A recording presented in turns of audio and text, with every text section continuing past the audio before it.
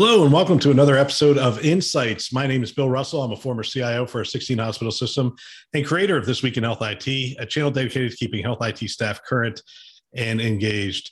Our hope is that these episodes serve as a resource for the advancement of your career and the continued success of your team. Now on to the show.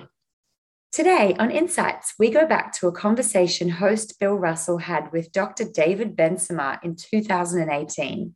The topic of discussion was hospital-based reimbursement systems versus new models of care. And Bill asks David, how much of health systems budgets are being spent on changing the way we experience healthcare? Hospitals still absolutely will make up a significant portion of the revenue for health systems in the foreseeable future. There's no doubt about that. The big box hospital is going to be that. But, what I want to talk about is what do we as CIOs and technologists do to prepare for this next wave of change, which is already really upon us. And, as the phrase goes, we talked about budget already. Show me your checkbook and I'll tell you your priorities. The same is true in healthcare IT. Show me your budget and I can tell you an awful lot about what you value and what you're going to become in the future couple of years. If I were looking at health systems budget right now, there's a couple of things I'd look at and I'd ask, how much are you spending on things connected to the hospital versus new models of care? I see a lot of budgets very focused on the EHR. How many resources are you putting on the EHR, which is predominantly a system to run a hospital or to run a health network. And so much money is being still, even after the big EMR implementations, are still being focused on that. And not enough is being focused on the consumer. How much of the analytics budget is being spent on the consumer? How much of the budget is spent on changing the way we experience healthcare? Those questions will lead you in the directions. You need to look within the health system. I believe you need to look within the health system and find some people that are doing some interesting consumer-based projects. And it may not always be in the traditional part of the organization, and begin to partner with those guys and look for new initiatives that are going to, and this is one of those areas that we lead as CIOs. We identify areas that have promise and utilize some of that margin budget that we have to support those and move them forward. So David, I guess my question to you is, have you seen this transition away from hospital strategies in the health systems that you work with, and where do you think this is going to lead?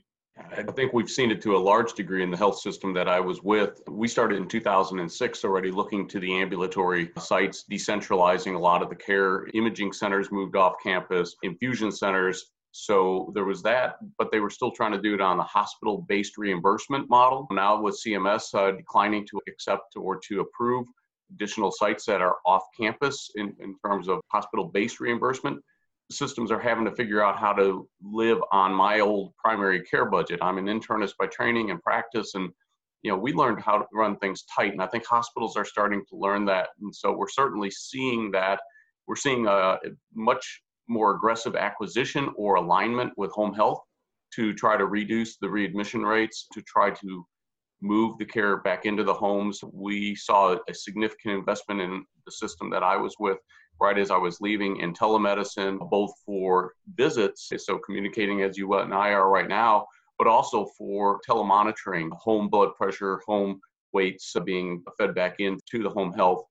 And I think the other thing that has helped is the investment in the EHRs in some systems, if they did a good cross-system integration, allow you to decentralize that care and do a better job of making sure that the patients are cared for where it's most appropriate for them.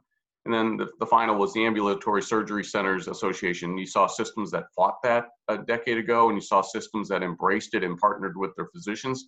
And now if you look at the systems that still have a margin, I bet they have some relationship with their independent physicians in an ambulatory surgery center and in other investments where they didn't fight the physicians, but they joined with them. I found it interesting, at least for our budget in the previous health system I was at, the medical group IT budget was really kind of paltry compared to the hospital.